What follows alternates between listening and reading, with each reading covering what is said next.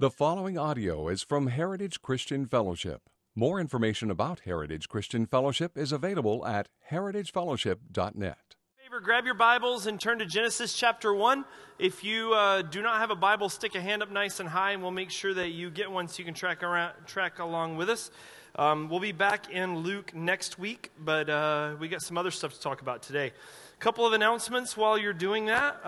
Ladies, you've got a women's retreat coming up, and today's the last day to sign up for that, so please make sure you stop by the Connect desk on the way out and get the information you need. You don't want to miss out on that.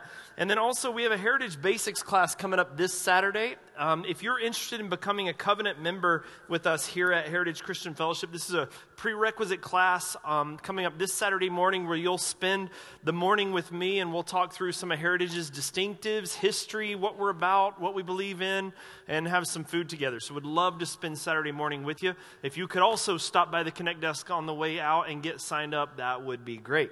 For the rest of you, we are now in, like I said, normally in the book of Luke, but we're going to do something a little different today. As you guys know, we just got back from Africa Friday evening.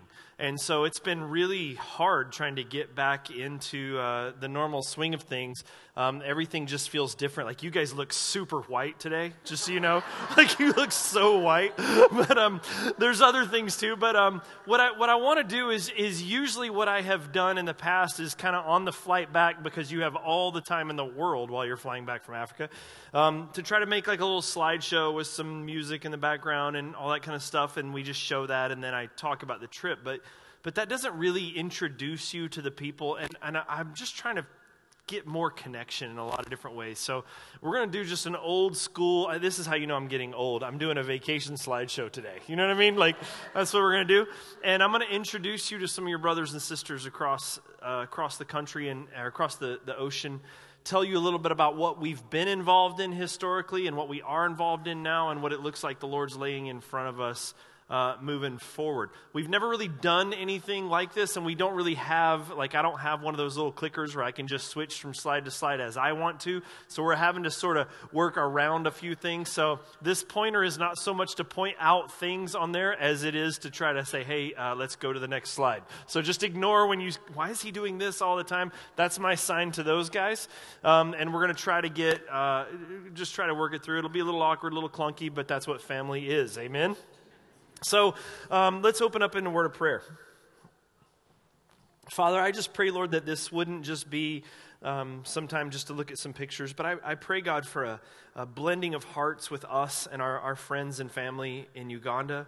But I also pray, Lord, for an understanding and an awakening, Lord, of just awe of what you're doing all over the world. And I pray, Lord, that you would call us, Lord, that you would just give people vision to be on board with you and with your mission and with what you're doing. Help us to live for something bigger than the little worlds that we've crafted out for ourselves. Help us, Lord, to see what you're doing, what's really important. And I pray, Lord, for the church in Uganda, even as they sleep right now, Lord, that you would just bless our family. Protect them, care for them, equip them, comfort them, challenge them, push them, and use them. We just thank you for them, Lord. And I just pray, Lord, that the words of my mouth and the meditation of our hearts this morning would be acceptable in your sight. Oh, my rock, my king, my redeemer. In Jesus' name. All God's people said, amen. Well, we just got back, like I said, on Friday evening. It was myself, Pastor Sam, Kathy Johnston, who leads the women's ministry here at Heritage, and also Andrew Rasmussen, one of the members here at Heritage, a really gifted photographer. It was nice having him along as well. Most of the photos here are his, especially if they're any good. If they're bad, those are probably mine. But I'm just going to walk you guys through a little bit of the history and a little bit of what we've been doing there and what we are, and try to introduce you to some guys. So where we went is, if we can fire this thing up, we went to Uganda. This is right on the equator is where Uganda is. It's on the shores of Lake Victoria, the largest body of water in Africa, if I'm not mistaken.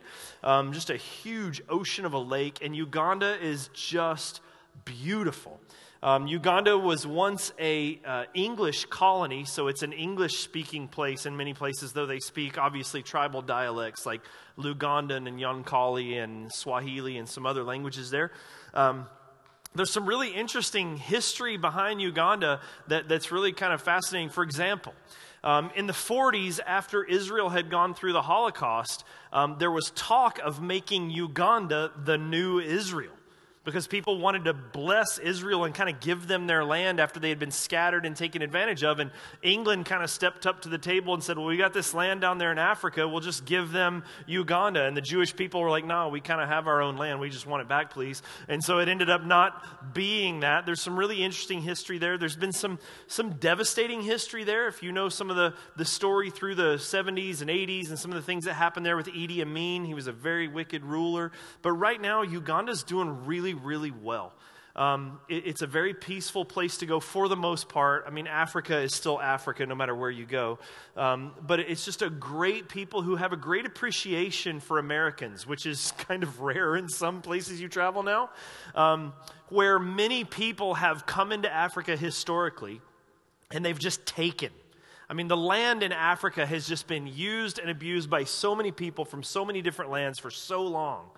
And so when people have come to, and Uganda is a place where many missionaries have flocked to, they've seen the American church and churches from other countries too come not to take but to give.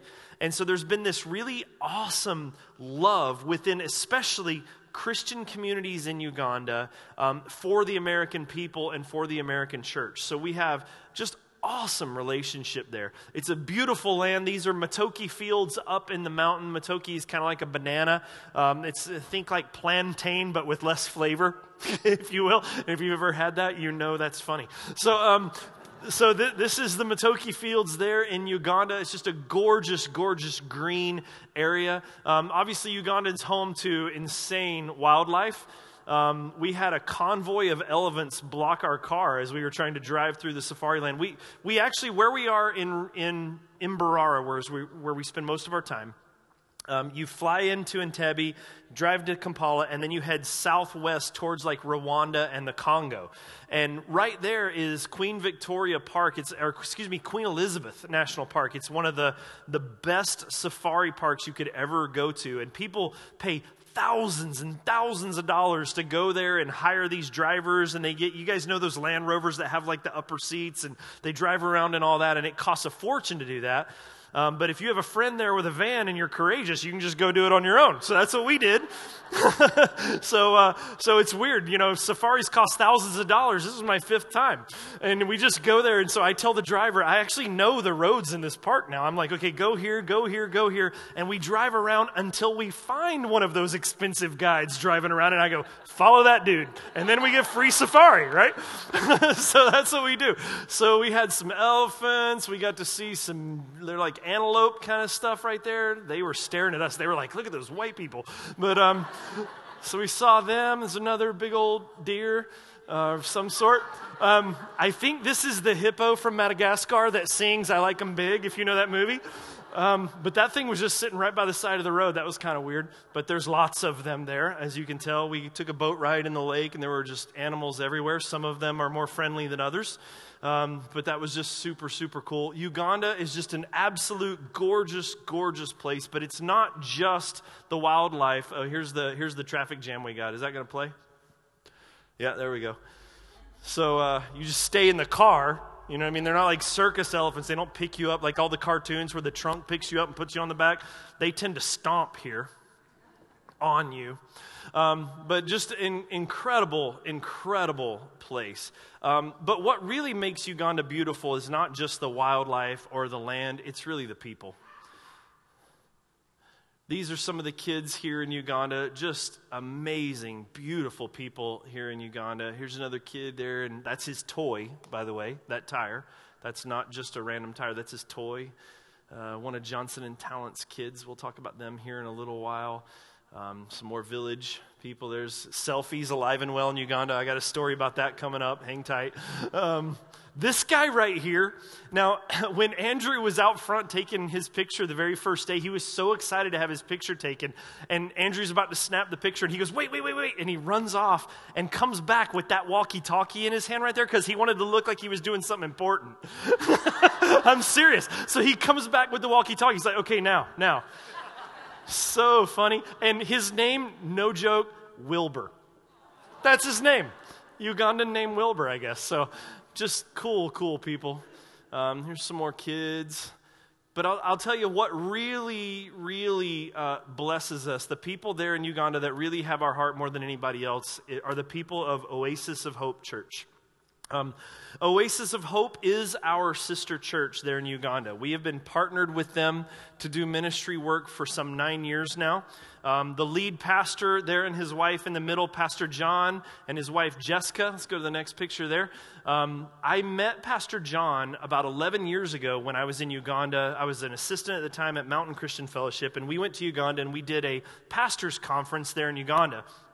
And myself, Jim Wright, and Eric Melgren, who's sitting there in the back, the three of us taught at this big pastor's conference for like 3-4 days, and we taught through the book of Romans.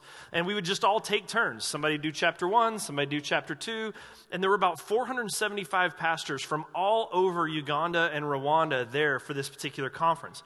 And when you're there in that kind of setting, guys are always coming up to you with a little slip of paper that's got like their name and phone number and contact info, because if they can get support from an American church, you have to understand, to us, everyone in America is really wealthy. That's what they believe. In fact, there's a name that they give us. If you go there, you'll hear it a ton. They call us Mzungu, which they think is hysterical when you call yourself Mzungu, because it's also somewhat insulting. It's like cracker or whitey or something like that. But it means more literally rich white man. That's what that means. And some people mean it endearingly. Some people mean it as an insult, but that's what they call you.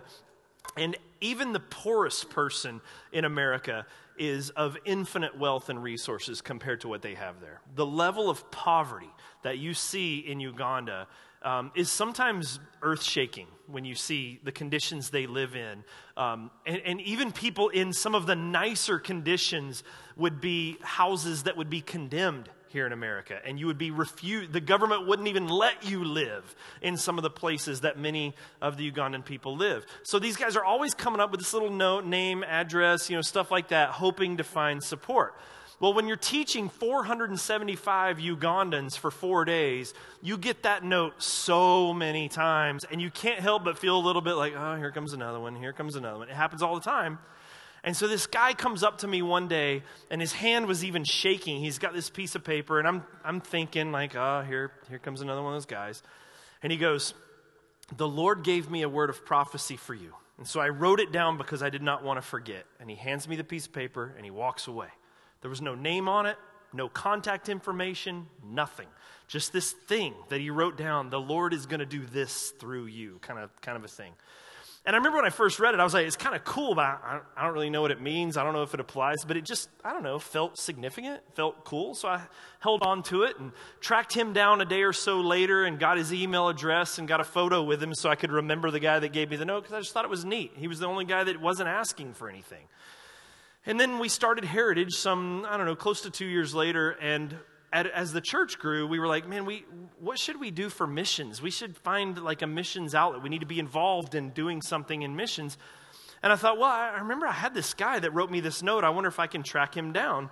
And so I went looking for that note that he had written me, and I'm digging through all my desk, and I finally find this note, and I read it. And it was like a hair-raising on the back of your neck kind of a moment, because what he had written at that time was all of a sudden 2 years later, as I'm reading it, it was insanely profound. Like it literally described our church at that time. It described probably 90% of the ministry that I personally was involved in at that time. It was unbelievable what had happened. And so we were like, yeah, we got to go find this guy. So we flew over there, went and visited his church. It is so far. Like Africa is so far from here. You travel, like it's so long to get there. And then when you land, his church in Mbarara, it's about a 6-hour car ride from the airport after all the flights on the worst roads you can possibly imagine. Like you guys that drive the mountain logging roads and you're driving over rocks and logs and all that stuff, like that's the freeway in Uganda, right? And not even joking. It's really rough. But we made our way there and got to know them. And we've been partnered with Oasis of Hope now for about 9 years. We've done Oh gosh, what all have we done? We've done pastors' conferences. We've done orphan support where we send kids to school. We've done water filter programs with them. We've done medical outreach clinics. We've just been able to do a whole lot of different things with Oasis of Hope for a whole lot of years. And so kind of the purpose for this trip was kind of to see like, so what next? What are we going to do next? And so we went over there, but I was reminded of something that I already knew, but I just felt it in a new, fresh way when we were over there. And I got to tell you guys, like, they are family to us. Like, I don't, there's no way I can properly express this to you until you go. But you don't understand. Like, I've done other mission trips where you go, and most of the mission trips that go to Uganda are involved in like orphanages. There's huge orphanages over there with tons of kids in them. And most of the mission teams that go to Uganda, they'll go to those orphanages that are supported by churches, and they'll do ministry work there, which is good. It's great. In no way am I disparaging any of that. But it's also to a certain degree impersonal, because there's constant turnover at the orphanages, constant turnover among the staff, and you're involved with so many people all at once that your relationships only get a chance to go so deep, if that makes sense. What we're doing here with this particular church, and it's not like it was some wisdom that we came up with this new idea. Like, we sort of just stumbled into this, honestly. It's so unique and so different.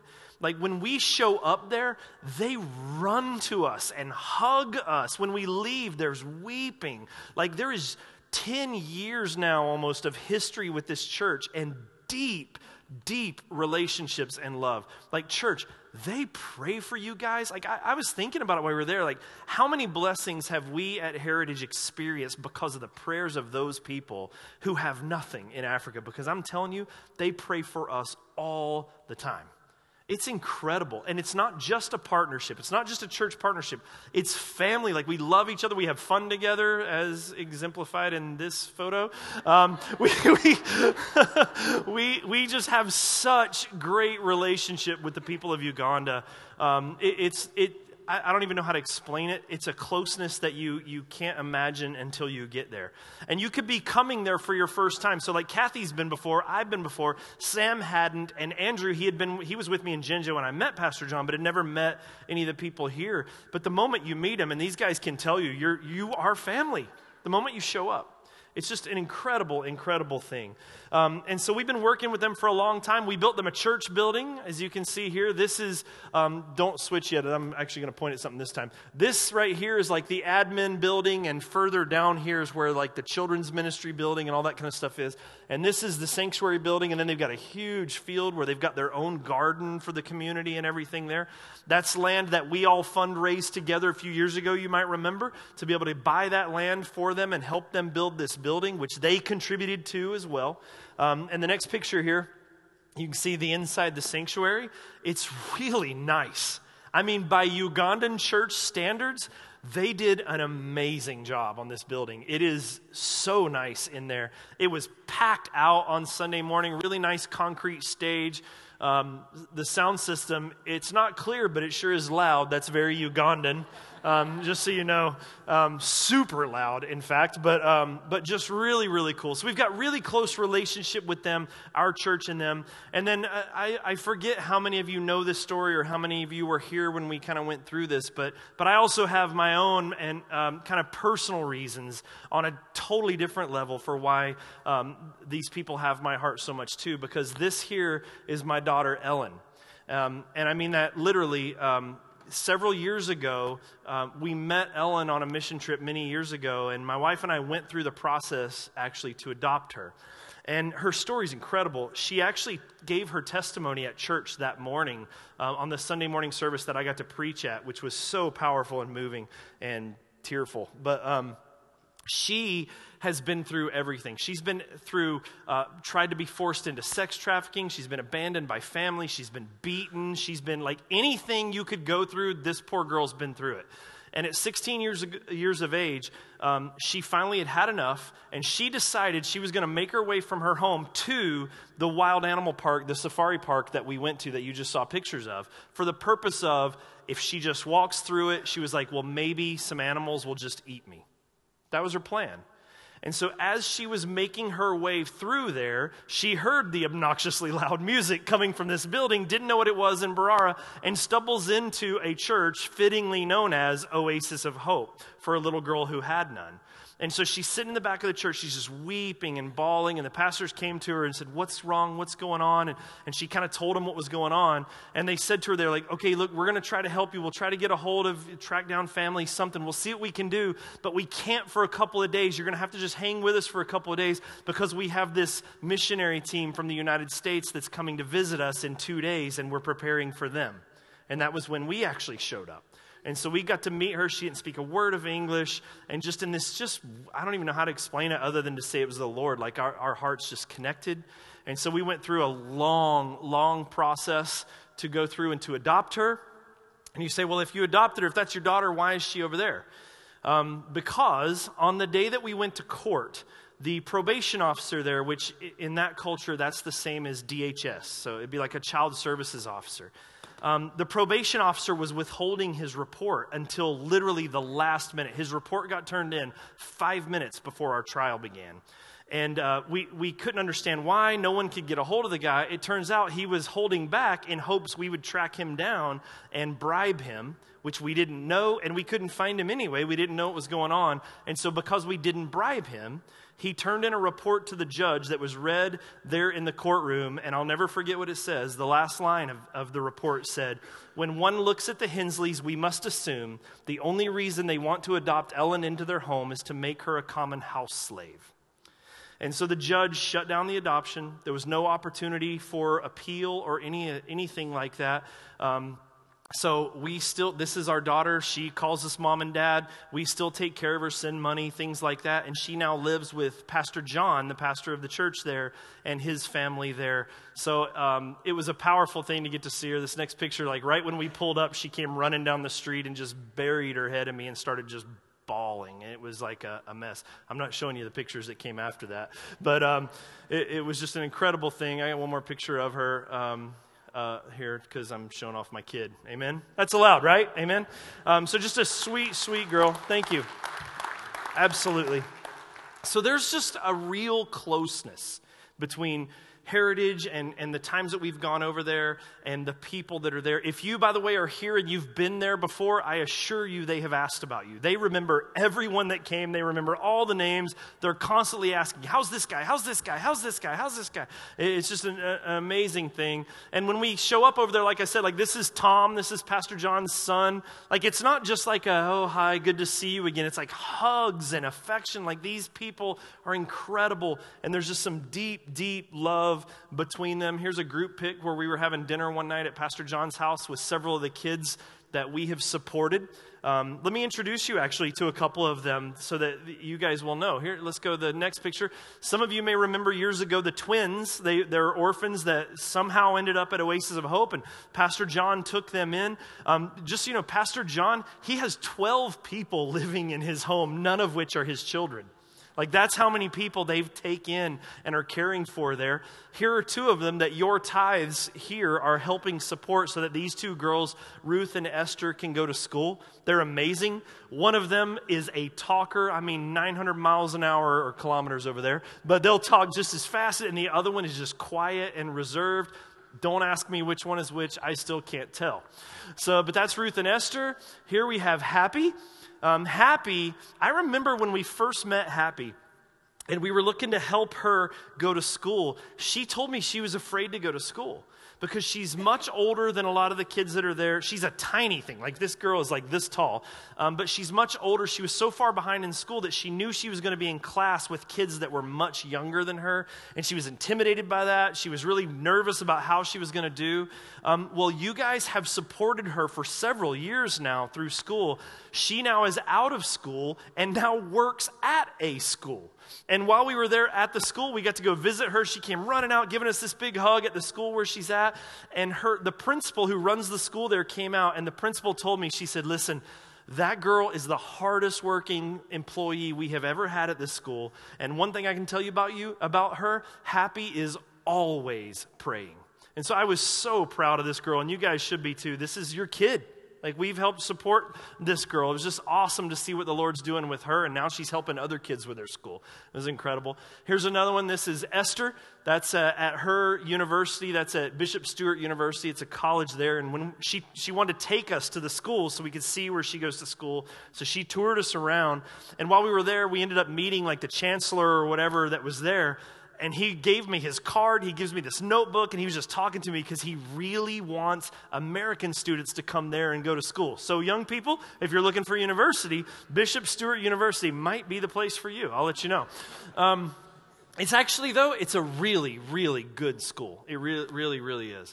So those are the orphans we've been supporting. We've been working with them. We've been learning from them. I'll give you an example. Here is a normal worship service here in Uganda. And this is a video, I think, if you have a play button or something like that. Is it going to work for us? As you can tell, worship there is very similar to ours. There's nothing really any different whatsoever. This right here, guys, this is warm-up before church, just so you know. People coming in there. Go to the next one if you would. They have dance teams and all super choreographed. It's just amazing the energy they put into it. You notice the one white person in the video is not dancing, but everybody else is. But just incredible opportunities there. Worship is amazing. There's worship at one of the other churches we got to visit. Let me talk to you a little bit about other churches. Now, Pastor John, one thing that he's been doing there over the last however many years, and he's been doing really good at, is church planting. Oasis of Hope has currently right now around 7 church plants that they've sent out. They've sent out many more than that. Some exist, some survive, some don't, and we'll talk about that in a minute. But when we have gone there in the past, we would always take days to go do house visits with the people that go to Oasis of Hope. So we were staying in Mbarara, and we would take like one day and visit like 6, 7 different houses, and then we'd go to another day and we would go do that. This time, instead of doing house visits, we did church visits. And he took us to the places where the church plants that he sent out were. And we learned a couple things. The first thing we learned is that when a Ugandan driver says, "It is not far," you better pack a lunch. It is so far down the worst roads. We went to places that we were like, I think we're in like Eastern Africa at this point. Is this like the Congo? Where are we? Just so far out there. And in fact, we went to 2 villages where, according to the people there, we were the first white people to visit that village. Now, they had seen white people before as they go into town, but these places are so far out of town and out in the middle of nowhere that no one's ever even had reason to go there. And so we went to some different places. This is one of them. Check this out. This was our welcome. As we pulled up, this is what was happening in the building while they waited for us. It was incredible. This church right here is way up in the mountains. I mean, way up in the mountains, all by itself. But there's people that live up there, and one thing that's crazy about Ugandans is they will cultivate anything. So they will have, banana fields or matoke fields that go straight up the side of a mountain, and that's just the land that they farm. They live off the land, and they waste none of it.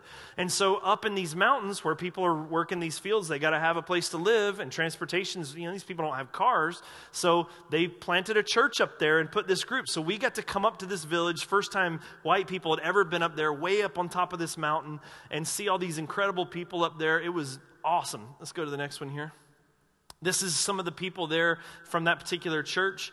It's hard to tell this, but in the background there, that's like the valley floor that's probably a couple thousand feet lower than the mountain that we're at. And every day, the women and the kids take these empty jugs, and they have to go all the way to the bottom of that valley because that's where water is. Fill up all these jugs, and then they hike all the way back up to the top. Something I will remind my kids about every time I ask them to take the trash out. It's really incredible. Like, their life, guys, is hard. They work hard for everything there. It's a very difficult life. We went to this one other church. Here's Pastor Sam. We went to this one church where it was on this piece of land that's actually owned by a lady at Oasis of Hope. And it's a crazy story. Her husband had died, and she was just trying to learn how to kind of exist on her own. And no joke, she learned how to flip property. And so this gal would buy property and then flip it, sell it for profit and buy another one. And she's now, by their standards, this is a wealthy woman. And she owns this piece of land where this church was. And so we went to go visit it. The land is right between two universities, so they have college kids that come to this particular church, which is really cool. It's an old, really rickety mud building. I don't remember when they said it was built, but it was a long, long time ago. And they even made a comment about how they're nervous that it will remain standing. While we were standing inside it, they said that. So that was super comforting. But what was really amazing was while we were there visiting that day, the lady who owned the property had pulled the pastor aside, and she gave him the property, gave him the building, donated the whole thing to that church. They didn't know that, and it got announced that day, to which everybody went nuts. And I was like, calm down, you're going to bring this building down. Like, relax. But it was an amazing thing. And then the next day was Sunday, and while I taught at Oasis of Hope in Imbarara, a driver took Sam there, and he got to preach the first sermon in their newly owned building and property there for the Sunday morning service, which was really cool. And I also bring it up to say this. If you don't think that Oasis of Hope just waits for the Americans to bring money and then they go and do stuff. This church is insanely giving. They collect and they pull money from themselves. We're supporting right now, I think, 8 orphans to go through school. I think they have 6. And you're talking about people with like nothing. And so they are constantly doing that. John, like I said, has all these people living there. And here's this woman in the church that's donating property. So this church is on mission. And we're partnered with them. But we by no means are the ones who fund everything they do. This church is standing on its own 2 feet and doing some amazing things for the kingdom of God. And it's something to be proud of and something to be happy to be a part of as well, for sure. So Sam taught here the next day, and then, okay, so this next one, before we even get there, well, let's go ahead. It's a video, so it can be playing. You don't need volume on this first one, guys, but so we went to this one church, the last one of the day, and we drove. It was the farthest of any of them, up the worst road ever, all the way up this mountain to more of the video's all jumpy, isn't it? Oh, well. But this is called Matoki, these plants here, and there's coffee plants in there. It's just way up on this mountain. And we're like, okay, finally, we're here. And they're like, nope, now it's time to hike. So you get out of the car and you go walking like, I don't know, quarter mile, half mile, something like that through this Matoki jungle. You can't really tell. The reason we're walking weird is that's almost straight down, even though it doesn't really look like it. And then as we're drawing close, we start hearing this drum beat, like the classic Ugandan, doom, doom, doom, doom, doom. That's you hear that everywhere. But we hear it down there, and I hear all this, and all this, and every cannibal movie I've ever heard of comes to mind, right? I'm just like, I hope this is safe. Where are we going? Well, this was another one of those villages that no white people have ever visited. I'm surprised they found this place, frankly. You walk through this thing, and all of a sudden it opens up. There's this lawn. There's one building. I don't know where the people live because I didn't see any houses. But this is the greeting. If you'll go to the next video, this was our welcome.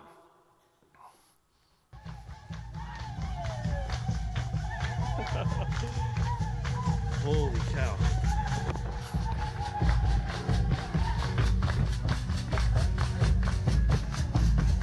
They were so excited that we were there. Full drum line, everyone's lined up, parading us past them. After this, all their youth got together and did a choreographed, planned song performance that they had done for us because they heard that we were coming. It was unbelievable. Like the opportunity that was there to be able to go to a place like that, it was absolutely stunning and incredibly humbling to be up in that place. It was just absolutely blew me away. And if you go to the next picture here, they were so excited. This guy told me, he said, I have never stood next to a white man before. Can I take your picture? And then he immediately went selfie, which is just awesome. Like, so it turns out the selfie phenomenon is not exclusive to the United States. Selfies are strong in Uganda. In fact, they go hardcore with the selfies. Check this out. The rarely tried double selfie. stepping their game up in that one. And then one gal in Mbarara, she actually went selfie stick even in Uganda. So parents, don't just think it's the American kids. Selfies are strong there as well. So anyway, we hike through there, and they do this little mini service where they introduce everybody and they're talking to us. And then they announce, and now we've made you lunch. And which made us a little nervous because we're just... there's no telling what you're going to be eating. When there's meat in front of you, it could be beef, it could be goat, it could be baboon, literally. And so we have no idea what we're going to eat. We have no idea what they're doing. But, I mean, how amazing is that? These people up there in the middle of nowhere with nothing. And so they made lunch for us, if you go to the next one, which turned out amazing. The fruit that was there, you guys haven't had fruit before. I'm telling you, like their pineapple is like a taste of heaven. And all this stuff was laid out in front of us, and they had instead of goat or instead of baboon, which is cheap meat there, they had beef, and they had made rice, they had all this fruit. I can't imagine what it would have cost them if you think about percentages based on the money that they have and everything. I can't imagine the sacrifice it took for this village in the middle of nowhere to put on this huge buffet lunch for all of us to be there. It was one of the most humbling things in the world. And I'll tell you, early on when we started going to Uganda, we found out that usually when tourists come there, because they do get white people coming through Mbarara a lot, Americans, Europeans and stuff, because that's the highway that goes to that safari game park. And Mbarara is the biggest city that's close to that game park. And so a lot of people will stay there, but it's really expensive hotels with restaurants that cater towards Europeans and Americans and tourists that cost a fortune to eat at. And so when they saw us come there and we started actually eating with them, we didn't even think about it. We're just like, of course, you're there. That's the guest. They're eating. Let's eat with them. And we would send money in advance to pay for the food, but we would eat with them. With Oasis of Hope, it's a huge deal to them. Like they still can't fathom that the Europeans or that the Americans, that this group comes and actually eats with them. It's unbelievable. And even at times, like we had a big luncheon on Sunday after church where we fed the entire church. We just had a big old school potluck right there at Oasis of Hope. But they had one line over here set up for a lot of the African people to eat. And then they had set up a separate line for us to get our food. And it had things on it that they didn't have. And that wasn't what we had set up. That's just what they do because it's such a big deal to them to want to serve and bless. So we're like stealing food off of our buffet line and giving it to the other people as we're going through there and trying not to get caught because then they're offended. Like they really want that to be a blessing to you. It was just incredible to be up here in this place and be able to dine with these guys. This was a little worship service thing that they did for us right before we left. It was just an incredible, incredible time. So, I know I got one more picture here. This is Kathy giving some gifts to some of the kids up there in the mountains. She had brought with her some little, like, just silly little toys or stickers and things like that, little pieces of candy to give to the kids, and the kids would just mob around her, and it was a real blessing to have Kathy and to have that stuff there. But the biggest gift that we can give, that we are able to give the people of Uganda when we go over there, by far, is teaching and training. Pastor John talked about the fact that they've planted so many churches in so many areas, but not all of them survive. Because what tends to happen is the churches are all planted with a lot of excitement. Obviously, worship's a big deal over there. It's very exciting, but they have a real hard time moving people out of sort of an experiential worship experience and giving them roots, giving them depth, because they just don't have a lot of resources there. So they'll plant a church, and a pastor goes out, there's excitement, they get the music going, they do, all this kind of stuff, but they don't really have the ability to really ground these people and really teach them. And so if another church plant comes along or another church with another opportunity, they end up bouncing to the next one. And many times, it's actually the pastor that takes them to the next one. So there's some churches that Oasis of Hope planted that are no longer affiliated with Oasis of Hope because some other ministry, oftentimes prosperity ministries, seem to have more to offer. And so they bounced, left that place, and go to the other one. And so Pastor John was like, we struggle with discipleship. We struggle with teaching these guys. And so when we go over there, teaching is always a huge part of what we do. And we get the joy of teaching with an interpreter, which is awesome and awkward at first, but amazing. This is Julius. Julius is the coolest interpreter on earth. I've taught now with Julius probably on like 3 or 4 different trips now, I think, maybe even more than that. And he makes me sound so much cooler than I am. Like, you guys have no idea. He's like this fiery African, like he gets all excited. It's crazy. And so when you're teaching with an interpreter, you have to get used to, every time there's a little learning curve as you get used to kind of the pattern, because you have to do shorter sentences. If you go too long, the interpreter looks at you like, dude, slow down. I can't memorize all that, so you have to go in little bits, but you start to get the hang of it. There's a little rhythm, and it's actually kind of nice because you can think about what you're going to say the next time, and it's really cool. But what the interpreters do, they mimic everything that you do while you're there. So take a look at this picture. They'll mimic even your hand gestures, because some of the Ugandans who want his language. Now, it's an English speaking, like I said, but a lot of them don't speak English. And so some of the Ugandans, they're watching that guy. So he will even copy your hand gestures and everything that you do there. I loved that one. That was awesome. That was when we threw a heretic out of the church. Just kidding. So Julius was just a blast to be able to teach with. And so this one Sunday, for example, when I got to preach there at Oasis of Hope, Pastor John told me that they were teaching through a series about the Holy Spirit. So I came in and I taught through Acts chapter 1 and Acts chapter 2, where the Lord sends the Holy Spirit to the people to Jesus' followers for the purpose of spreading the gospel throughout Jerusalem, Samaria, Judea, the ends of the earth. And so what I talked about with them was the same kind of thing that we've talked about here as a church, the idea of there's lost people all around us. And so here's what's really cool. The Oasis of Hope, in their old building before we built for them, they were on this major highway, so they got a lot of people going back and forth, but it was more of a commercial area mostly. And now the new building is smack dab in the middle of a very densely populated neighborhood. It's not businessy at all. It's not touristy at all. It's just a big, huge neighborhood full of Ugandans, and they're right in the middle of it. And so every Sunday morning when they crank their music, and I'm telling you, oh my gosh, they crank it. As that worship starts to go out, it just floods the streets of this neighborhood. So they're starting to reach people in this neighborhood now that they've got this location there. So I was teaching them about, man, you have the Holy Spirit. You don't need to wait for missionaries to come here. Man, go carry the gospel.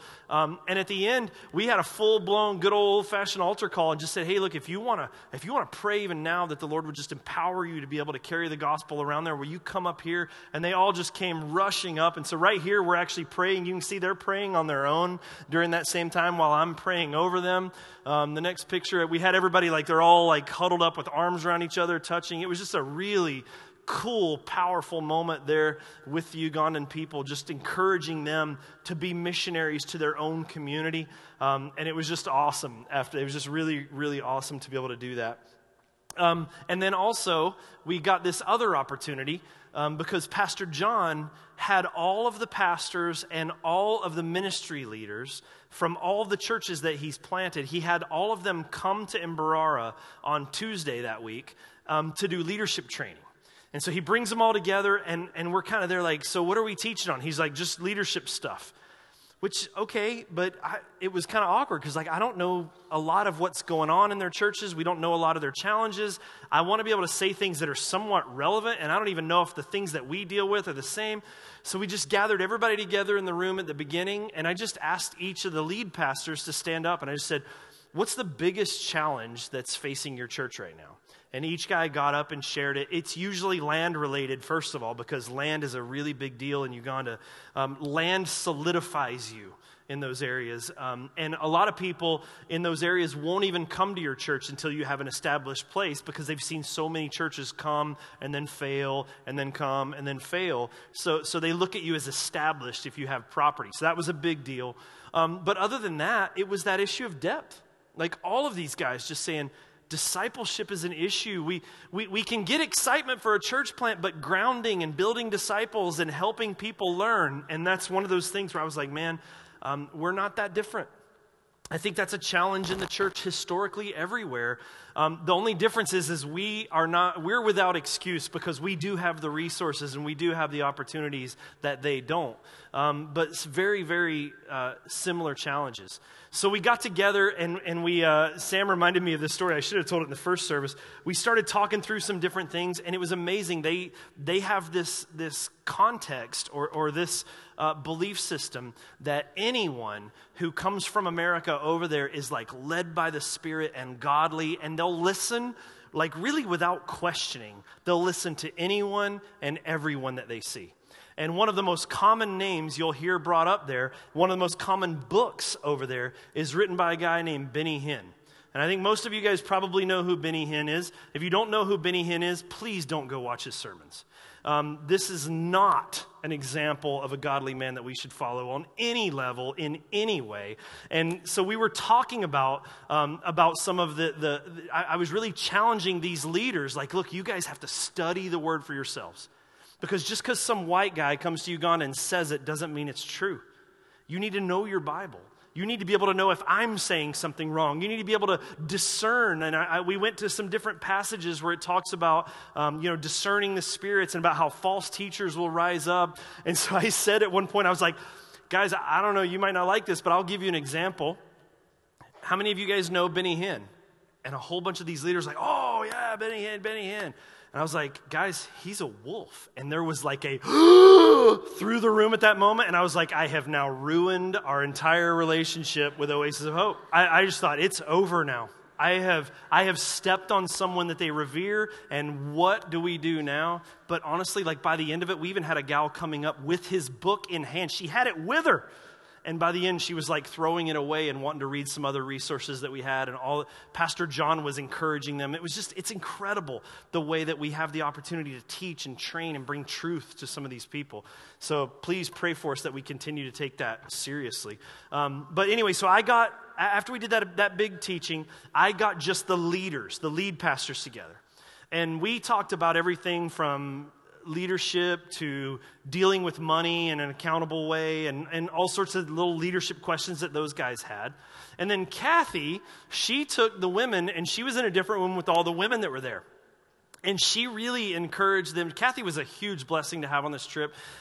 She was able to really pull some of these gals aside and encourage them in their own walk with the Lord. She brought some of those ladies, some of you are doing that Write the Word thing with the women's ministry here this year. She took some of those notebooks over there. So some of the Ugandan women are actually doing this now with you. At least those who can. Not a lot of them can't write and things like that. So there's challenges there. But some of them are going to be doing that with you this year.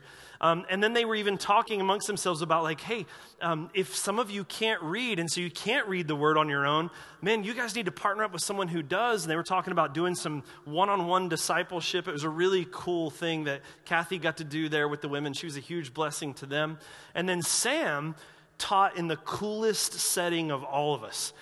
Sam out under the matoke trees, like it's like as Africa looking as we would say things like, wow, that looks like Africa. You know what I mean? As if you're not in Africa, right? But Sam took all the assistants.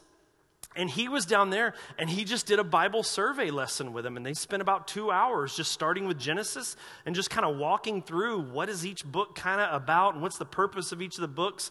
And they had an awesome time engaging. Sam crushed it while he was there. I was really impressed. It's not an easy thing to get used to teaching that culture, and it took me a long time to get used to it too. But Sam did a great job, and he was really loved by those guys there. It was awesome to have him with. Then we got one other opportunity that I want to tell you about before we talk and actually get finally to Genesis 1. And this is all introduction. Are you nervous? So as you guys know, and as Patrick, the lead Oregon lead for Acts 29 was here, that was last week, right? I don't even know what day it is anymore after this trip, but we're part of the Acts 29 church planning network. And it just so happens there's a church in Kampala that's also part of the Acts 29, or at least the pastors are in the assessment process nearing the end or at this point. So before we left, I got a hold of their supporting church in West Virginia, got to talk with some of those pastors. I contacted Acts 29's office in Houston, Texas, where the emerging regions area is that would oversee places like Africa. Talked with them about the assessment processes and where all these guys are. And we got to go there for the last 2 days and spend time with that church and kind of do some leadership training with them. And what they're dealing with, man, you guys need to be praying for them. It's called Sojourn Church. It's in Kampala. Kampala is a huge city. They guess that the population is between 3 million and 4 million people, but there's really no way to really know. It's not like everybody has addresses or things like that. It's really difficult to tell, but it's massive. I mean, there's just tons of people there. And so this church has had 2 campuses for a few years now. One of them is in sort of it's the wealthiest district in all of Kampala, probably all of Uganda, actually. It's like where all the diplomats stay. So it's right near the U.S. Embassy. The lead pastor of that campus, his name is, I'm going to mess it up. Are you in here, Sam? Kostia, is that right? What? I don't know. Anyway, Steve. So Steve is the lead pastor of that campus. And so that's the diplomat. He's from Ukraine. So white guy living in Ukraine, married to a Ugandan national, but it's the church in the rich area. There's Europeans and Americans and people. There's a lot of white people there that are in that campus. And that's kind of money. That's a money area right there. And then that neighborhood, literally, like you could draw a line. It's not like it's the other side of town. Like you just draw a line, that neighborhood ends, and the next neighborhood that starts is known for its prostitution, for sex trafficking. It's the total slums of Kampala. So you have this super wealthy area over here, and then you have the slums, and they had opened up a campus there. And the pastor at that campus, don't switch on me, I'm just pointing this time, is this guy you can barely see. You'll see him here in just a minute. His name is impossible to say, but he is known by everyone affectionately as B-Dubs. That's his name, because his first name's with a B, his last name's with a W, so everybody calls him B-Dubs. And B-Dubs is they're both young guys. He pastors the other campus. And so what had happened is, this guy, an American guy, had gone over there, started the church plant, was teaching both of them, and these guys were kind of like his disciples that he was kind of raising up. And one day, he calls these 2 guys into his office, and with no warning or anything, says, I got to go back to the States. It was some family stuff or something. And so just like that, these young guys in their 20s become the lead pastors of these 2 campuses with no training, no experience doing any of that whatsoever. It was a huge thing. Well, now, unfortunately, because of some economic reasons and stuff, they've actually had to close one of their campuses. So the only building they were full-time leasing was, of course, the one in the slums area. The place they were meeting in the rich area was actually a leased where they only get it on Saturday and Sunday at an actual school. It's like the school all the diplomats' kids go to. And so they rent this school where they get it on Saturdays and Sundays. So when they were looking at the finances of what they have to do, unfortunately, and of course, they have to close the slum campus and move both campuses together in the rich area, which has given them, like this literally just happened like 3 weeks ago. And the challenges there are massive because you have not just race lines that you're dealing with, but you have socioeconomic lines, which are even a bigger deal in Uganda. And so they're wrestling with, how do we do this? How do we get the people here to understand that they're here? Like, what an example of the kingdom of God that could be. That the gospel transcends race, transcends social status, transcends economic status. And in an idealistic world, that's an amazing opportunity. But practically speaking, when you're really down on the ground trying to do the work, it's a massive challenge to pull off. And these 2 young guys, both in their 20s, leading this campus there, they have really got their work cut out for them. And so they asked us to come by, and we spent one night just talking through leadership issues. Most of the Africans that you see here around the circle, except for Pastor John on the other side, are from the slum campus. None of the elders or church leaders from the rich campus showed up for that, which was super discouraging. And so all of these guys are super distrusting. They're looking at it like, Okay, so now we're combined. We're at that campus. Let me guess, the white pastor will probably be in charge. What if we don't like what he's doing? One campus does like modern worship, the other's tribal or Ugandan worship. Like there's massive challenges. There's a lot of distrust. And these two guys need all the prayer that in the world and this church because they have a massive challenge ahead of them. The next morning, that's another picture of us there meeting with some of them. The next morning, they came over to our hotel, just the two pastors. Kostya, that's his name, Kostya. And that's B-dubs right there. And we just sat and talked with them about training and about resources and what could we send back, what could we bring back. What do you need me to go back and report to Acts 29 so they can get some help around you guys to support you so that you have a shot at pulling this off because there's a lot of skepticism of whether this church will continue to exist in its current form or will it end up just looking like something completely different down the road with a completely different congregation. So as you're thinking of it, even write this down if you're taking notes. Sojourn Church in Kampala definitely needs our prayers for sure. But here's what's really cool about this is that I really believe that the Lord is positioning Heritage and positioning all of these churches and bringing us together for such a time as this. There's only, I don't know, 3 or 4 Acts 29 churches in Africa.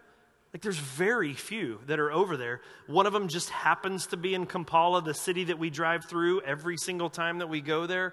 And then we've got Pastor John, who is now going through the Acts 29 assessment himself. So he'll actually be, hopefully in another year when we got to do some training and stuff with him. In fact, we're hoping to bring him here at some point to do some training. But he'll go through the assessment. And we have this opportunity as a church to come alongside these two churches and with them working together to do something I think that could end up being just massive in Uganda. Even in the way it's starting out.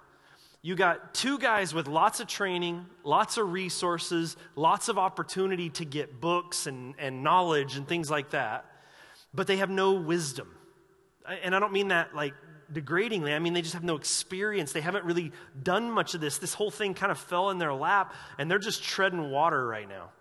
And then on the other end, you've got Pastor John with years of experience. John turns 60, I think, this year. He's got years of experience, but he doesn't have the resources to do the training, to get the theological depth that would really be a huge, massive blessing to the people in Uganda. So they were already, even as we were bringing them together, Pastor John's speaking into their lives. They're already kind of partnering, trading numbers, all this kind of stuff.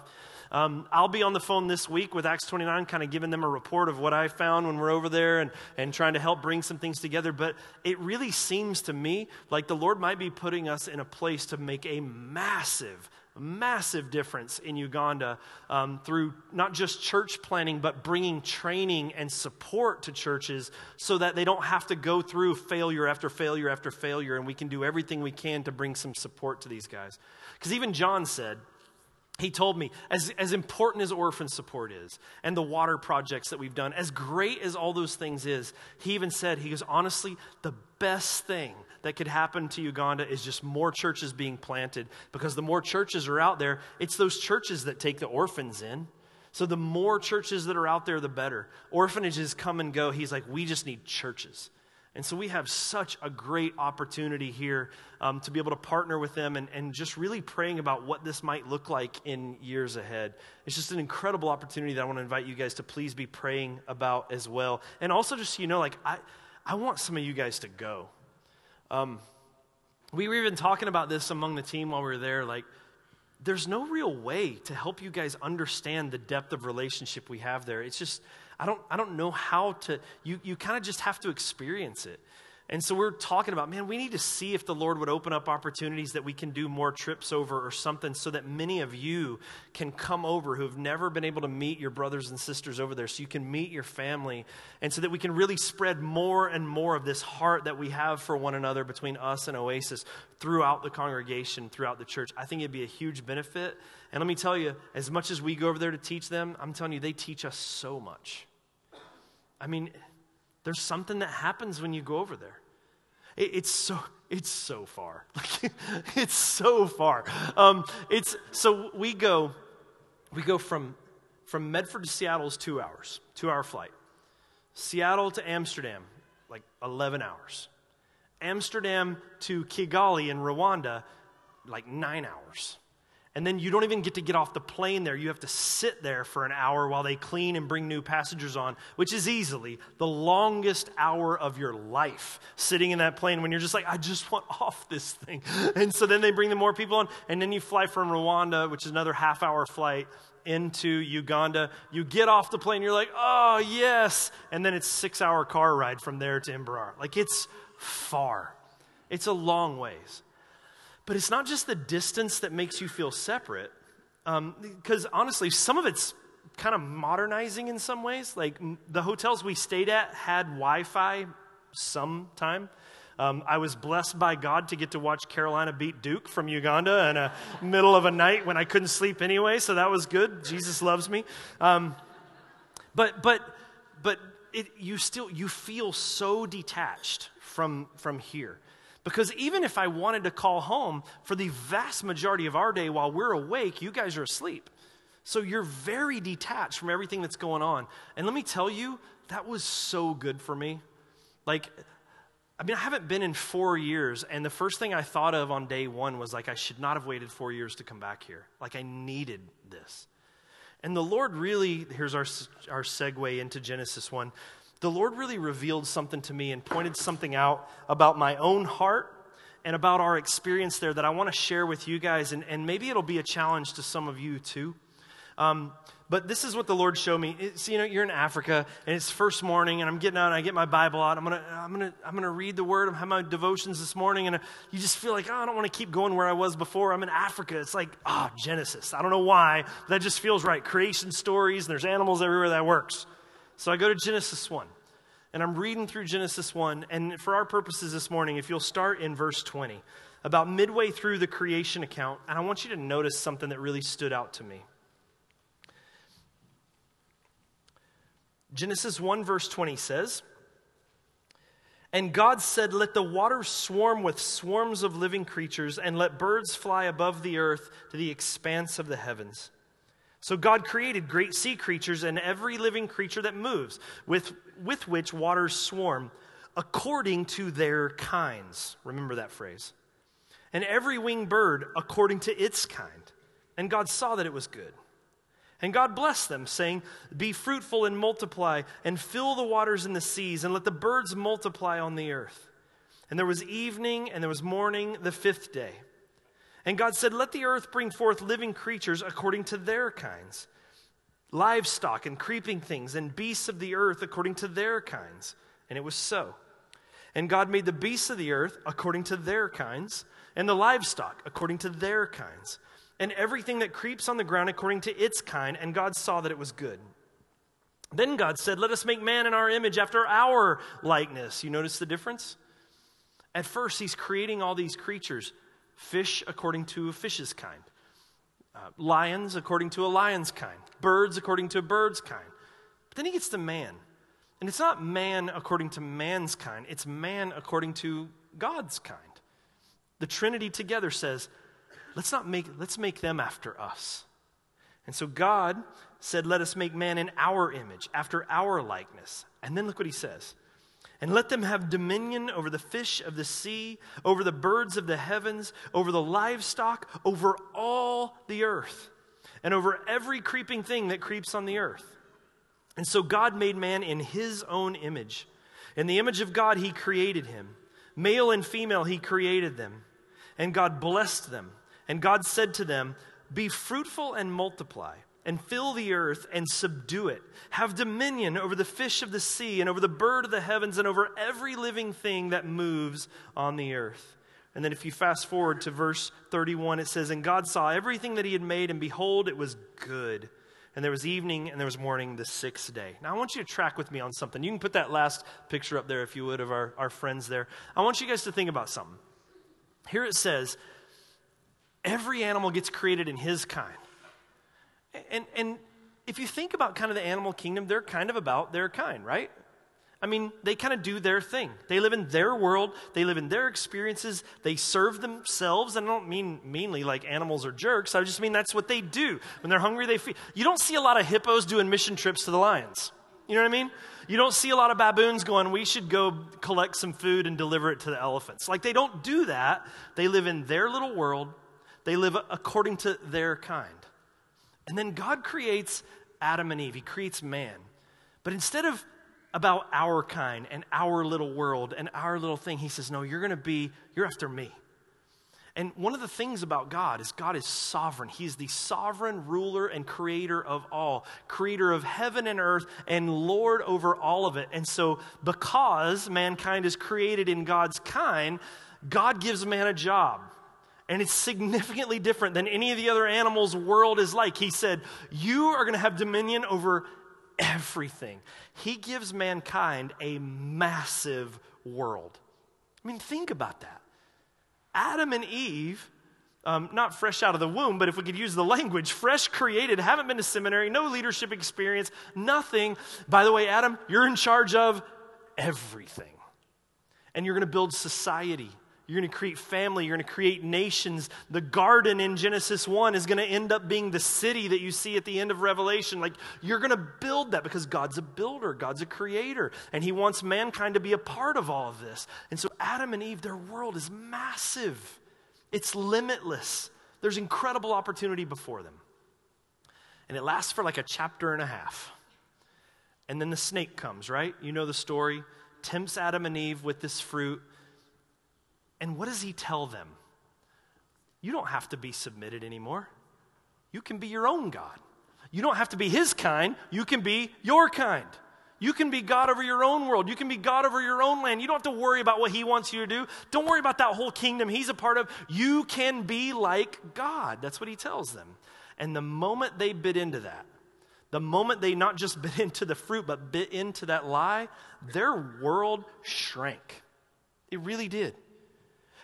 The limitless possibilities with openness and relationship they had ended and strife came. Their ability to interact with nature drastically changed. When we were on safari, we don't get out of the car when the elephants are coming by. We don't get out of the car when we're looking for lions. We stay in the car. And frankly, even as you're driving around through there, you'll have your arm out the window and then you drive close to these collection of bushes and you're like, oh, just a little nervous. And you pull inside, like, because nature is vicious there. And so their world shrank there. They couldn't even stay in Eden anymore, right? And then their relationship with God was broken forever. But here's the thing. I think we all kind of do this. Now, I experienced this on this particular level because here's the reality of it. Going into this trip, I kind of didn't want to go. Like, I wanted to go, but I didn't want to go. And the reason is I was like, man, I've got a school paper that's due the day after I get back. And if you know European jet lag or from flying that far, there's no chance I'm going to be able to work on it that day. So every night in Uganda, whenever I could, I'm going back to my room and working on a school paper in a hotel, exhausted at night. And I knew that was coming up, plus all these other assignments. Our kids, man, life's just really busy. We got kids going all these different places. My family, it seems like every time I go to Uganda, something happens back at home. I absolutely believe that there's a spiritual warfare that wants to keep us here. And that's tying into kind of what I'm saying. And I knew that was going to happen. And some stuff did, of course. And people, like Sam's kids got sick. There was just stuff like that happens while you're gone. I'm thinking about the church. We just did that report a couple of weeks ago. The executive elders in the room are very well aware that I still have not sent them the revised 5-year plan for us to talk through because I haven't even gotten to it yet. So I know that that's there. And here's the thing. I'm thinking through all this stuff that I have to do. Most of it, there's justifiable reasons why these are good things to do and right things to do. But it was also trying to shrink my world a little bit. And this is what I think.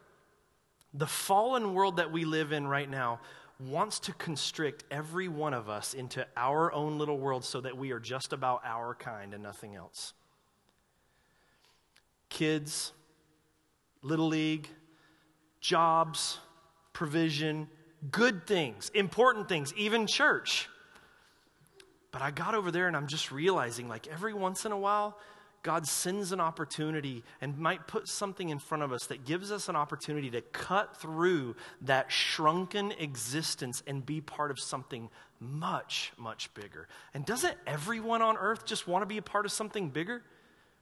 I mean, that's what even New Age philosophies are, transcendence. The problem is, we are created to transcend. The problem is that most of the world is telling you, you can be God, you can transcend. The idea is not that we are supposed to transcend the constricting lives that we have and be part of what God is doing. We were never intended to be little rulers of a kingdom of one. And with what I experienced over there, the opportunities to be used by God, the relationships that I would have missed out on, I was there and I was just like kicking myself for waiting 4 years to go there. But the thing is like you don't have to go to Africa for that. Like I started going, well, what does that mean? That I'm just going to now go back to living for myself and go back into the same old routines and all those kind of things? And I'm just like, and I don't even totally know how to do this. It's so hard to get back into sort of the American Western routine of things when you've been over there.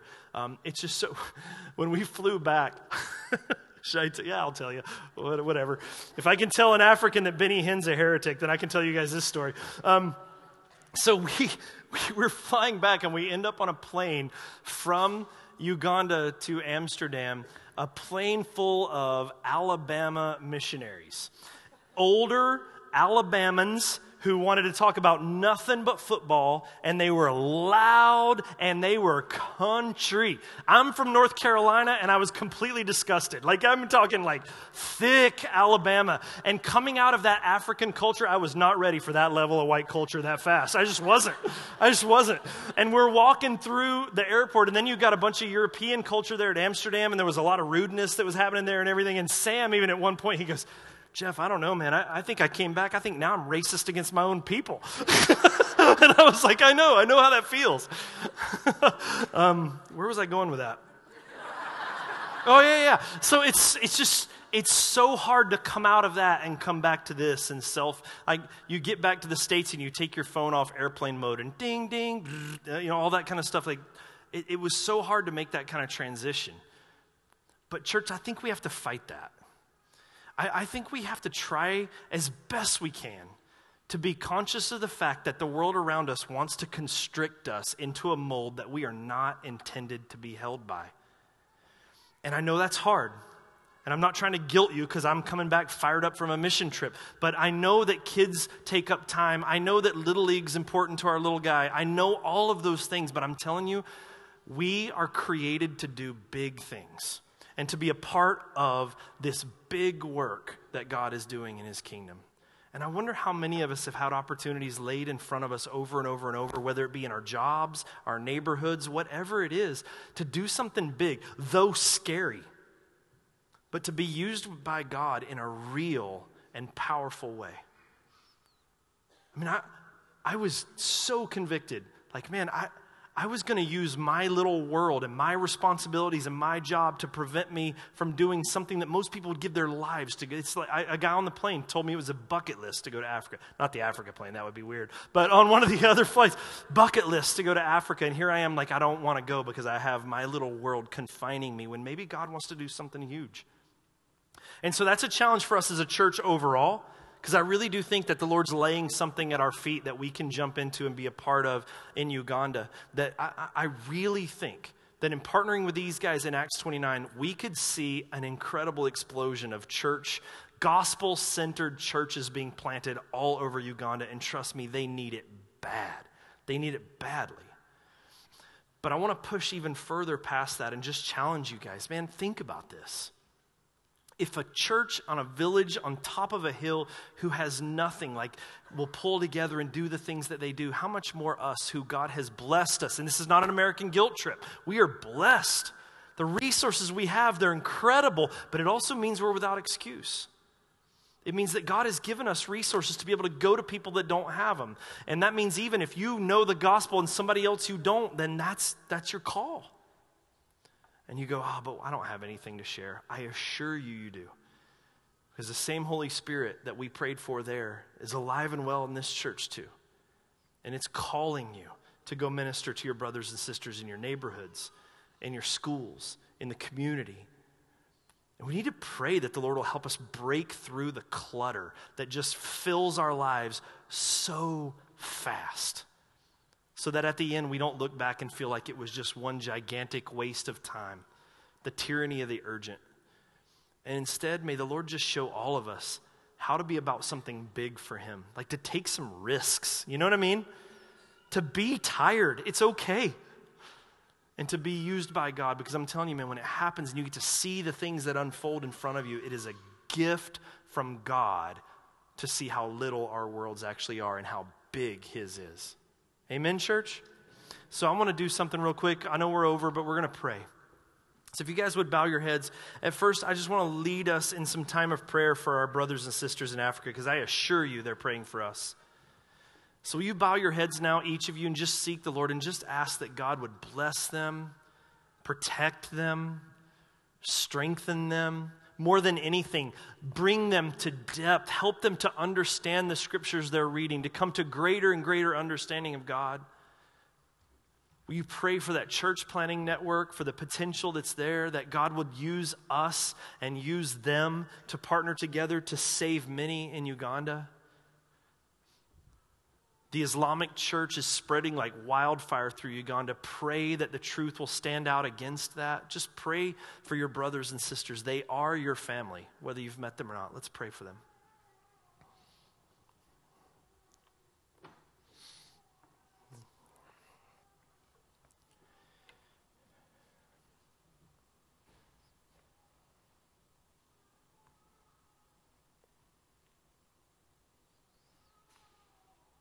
God, we just pray for our friends, for our brothers and sisters. We thank you so much for their influence in our life, for what they can teach us about joy, about simplicity, about faith, about reliance on your Spirit, about brotherhood, and about love. And I pray, Lord, for them as they sleep right now. Lord, will you care for them?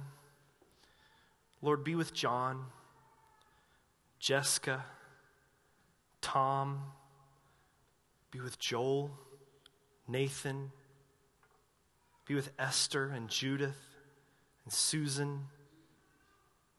Lord, be with Joan and Sam and Lydia, Deborah, Happy. Be with Ruth and Esther.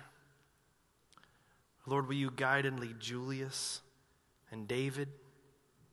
Will you bless, Lord, these people? There's so many I'm forgetting. Johnson and Talent, Vicky, M. Lord, so many amazing brothers and sisters. Will you care for them? And I'm just so thankful that you've blessed us with this friendship. We are lucky to have them. Thank you for them. And now if you join with me, I just want to challenge you to go to the Lord and ask him to make your world bigger. Not your world, but that you'd be a part of his. That our focus could be widened. Pray even right now. Pray that we wouldn't be conformed to this world, but transformed and part of something greater. God, may we have the strength to do hard things and the faith to believe you. May we not be crippled by fear, but may you empower us, Lord, to take territory for your kingdom, to depend on your Spirit in a new and impactful way. I pray, Lord, for our community groups here at Heritage, Lord, that as they gather together and even maybe talk about these things, will you show them how they can work together to do amazing things, things that would be impossible if your Spirit wasn't a part of it. I pray, God, to some degree against the good things in our lives that can become consuming things. And I pray, Lord, you would help us to see what's most important, to be part of your mission, to be the gift, the privilege of serving you and your kingdom. And I pray, God, that you would help us to be responsible, Lord, good stewards of the many amazing blessings that you have given us. We pray, and pray with me if you would, we pray for Sojourn Church in Kampala and for Kostia and B-Dubs. and the challenge they have before them. It is significant and it is real, and it's a tenuous time there. I pray you'd bless them with wisdom and leadership well beyond their years. And for the people that are in that church, Lord, may your gospel be so prevalent in their lives. I beg of you, Lord, will you show them grace for one another? May there be unity in that church that defies all worldly logic. May your Spirit move, and may it draw people to that church, Lord. Lord, I just pray for that day that we can be reunited with our brothers and sisters for all eternity. When there's no more language barriers, no more temptations of race or class or any of those lines. When there's harmony and peace, unity in your Spirit, because you, our good and rightful sovereign King, are here. And we can worship side by side, every tribe, every nation, because, Lord, your gospel transcends all of those things. We thank you, Lord, that you saved such as us. Now, Lord, may you use your church to spread your gospel so that many more might be saved, but to your glory and to your fame, not ours. In Jesus' name we pray. And all God's people said, amen. Will you stand with me? I love you guys. It's good to be back. Please be praying for them. And pray for us as the leadership gets together and talks about things we can do. What's our future with them going to look like? And I really would, man, pray that maybe the Lord would send you there. Because I'm telling you, these people love you. Heritage, they love you. And they praise God for this church. It is a gift. I can't imagine how many blessings we enjoy because of the prayers and thankfulness of those people over there. So let's return the favor. Will you pray for them? Amen, church? All right, I love you guys. Go do hard things. God bless you. Have a great, great week.